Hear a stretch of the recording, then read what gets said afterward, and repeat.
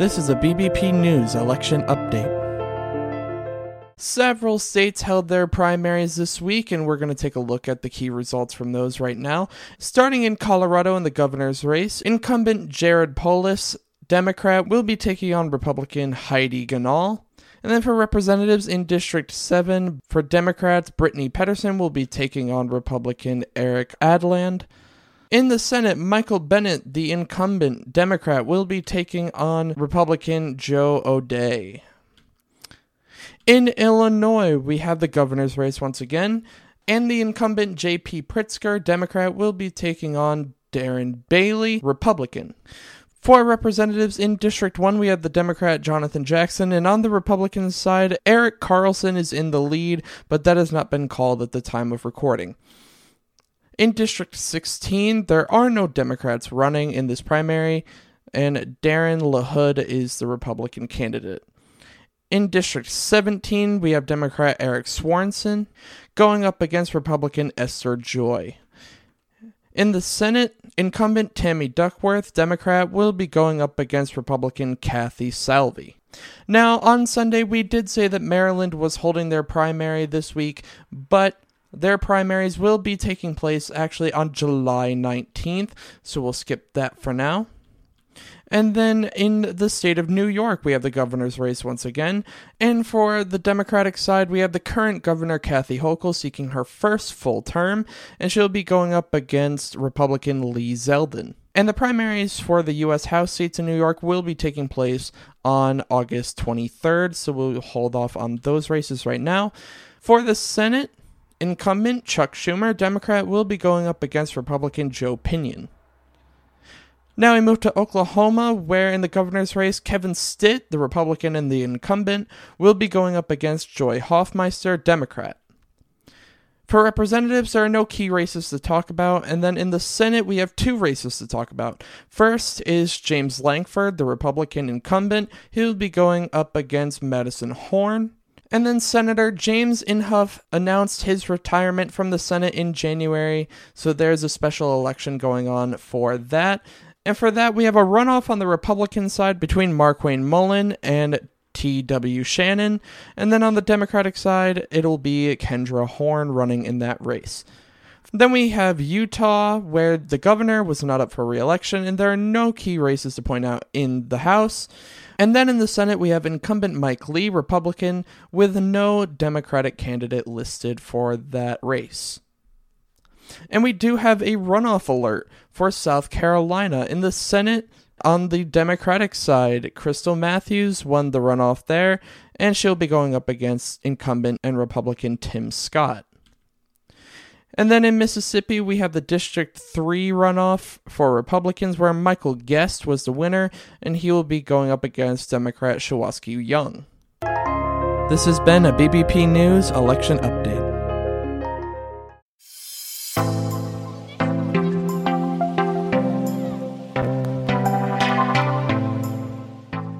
Welcome back, everyone, to another episode of BBP News. I'm Nicholas Rod, and I'm here alone this morning once again, but we are back with another Friday morning episode and a wrap-up of the news week. But before we get into anything, let's jump into the weather like we always do, headed into this weekend.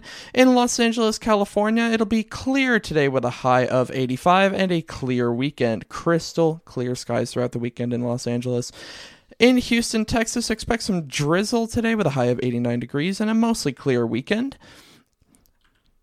In Chicago, Illinois, expect cloudy skies today with a high of 83, with those clouds dissipating over the weekend with a mostly clear end of the weekend for you guys. And then in New York City, it'll be mostly clear today with a high of 88, with some rain coming in Saturday and then partly cloudy skies on Sunday.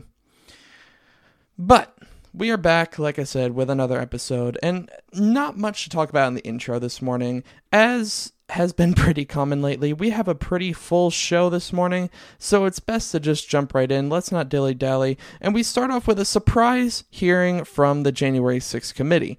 On Tuesday, the January 6th House Select Committee held a surprise last-minute hearing before they officially went on recess. Like the hearing from last week, I'm just going to go through the major points, but If you would like to listen to the hearing in its entirety, the link to it will be in the show notes. The key point to this hearing was to give insight into what was going on inside the White House in the days leading up to January 6th, as well as what was happening during the attack on the 6th. There was one witness during this hearing, Cassidy Hutchinson, who was a senior aide for former Chief of Staff Mark Meadows. Hutchinson started out by talking about how there were already concerns about what might happen on the 6th starting on January 2nd, thanks to a conversation with Rudy Giuliani where he told her that the president was marching to the Capitol on the 6th to speak with senators. We then learned that there were several reports coming in during the following couple of days that suggested that there could potentially be violence taking place on January 6th. We then got to hear about the weapons that people had during President Trump's rally at the Ellipse, which included knives, guns, bear spray, spears, flagpoles, and even spears attached to flagpoles. The guns included pistols and AR-15s, which we learned from a clip of police radio transmissions from that day. There were also people spotted with body armor and military-grade equipment such as backpacks and helmets. According to Hutchinson, President Trump didn't care that the people at the rally had weapons. She talked about how Trump ordered the metal detectors and screening stations to be taken away so that people could come in without worrying about their weapons being taken. According to Hutchinson, Trump said that he didn't care about the weapons. They weren't there to hurt him, so take the mags away, the mags being the screening stations. Hutchinson also talked about Meadows' lack of reaction to the start of the violence at the Capitol, only worrying about how much time was left in the president's speech when she told him that the Capitol Police were being overwhelmed. We then learned that President Trump had been planning to go to the Capitol with the rioters, with their original plan being to march with them, but then switching to riding the presidential limo, also known as the Beast. There were also talks of what would happen once President Trump reached the Capitol, with one idea being that he would give another speech on the front steps, and another being that he would march into the House chamber. However, this was stopped through a combined effort of Hutchinson, Deputy Chief of Staff Tony Ornato, and the Secret Service.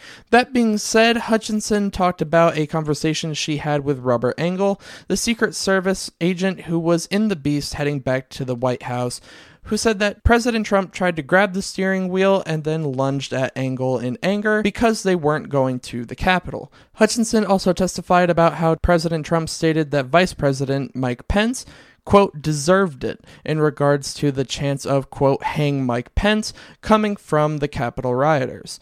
Committee Vice Chair Liz Cheney also showed that soon after President Trump's 2/24 tweet about Vice President Pence not having enough courage, several members of the White House staff resigned along with cabinet members. This included Secretary Betsy DeVos, the Secretary for the Department of Education, along with Elaine Chao of the Department of Transportation. Ivanka Trump had pleaded with her father to urge people to go home and for the violence to stop, but he was reluctant to do so. On the following day, several White House staff members, including Meadows, Hirschman, and Cipollone, along with Ivanka Trump and others, convinced the president to put out remarks to start the national healing. However, in these remarks, President Trump still could not say the line that stated that the election was over.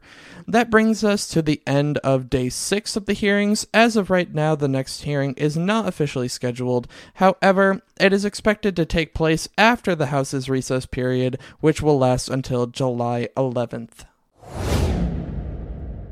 The Department of Health and Human Services is taking several steps to try and protect the rights of women across the country to receive medication abortion and proper health care and privacy. In remarks made by Secretary Becerra on Tuesday, we got a look at what the department is able to do at this time, following the decision from the Supreme Court to overturn Roe v. Wade. He announced first the efforts of the department to continue access to medication abortion for the cases of saving the life of the mother, rape, or incest, as per federal law. Secondly, he announced the efforts of the Civil Rights Office within the department to ensure patient privacy and non-discrimination for patients seeking health care and for providers who offer reproductive health care. Next, he talked about the effort to ensure the protection of clinical judgment from doctors and hospitals when treating pregnant patients and their ability to use abortion care to stabilize patients to the full extent of the law. He is also directing all agencies within the Department of Health and Human Services to ensure that doctors, clinics, pharmacists, and others have the training and resources required to help patients find the care they need and to help them navigate their health rights following the Supreme Court's decision. He had also ordered the Center for Medicare and Medicaid Services to take every legal step possible to protect their right to family planning care, including emergency contraceptives and long-term birth control. Within this order, he had also asked CMS to ensure that family planning providers can take part in the Medicaid program. HHS has also released guidance pertaining to privacy rights of those using reproductive health care, what information can and can't be sent to third parties. It also discusses the best practices to keep information secure and only available to you. The link to this guidance will be linked in the show notes. The members of the court, I am pleased to welcome Justice Jackson to the court and to our common calling. Yes, it has happened. Ketanji Brown Jackson has been sworn into the Supreme Court. This makes her the first black female justice within the Supreme Court in the nation's history. She replaces Stephen Breyer, who has been a justice within the Supreme Court since 1994. It is important to note that Jackson stepping in as the next justice does not impact the split between liberal and conservative justices.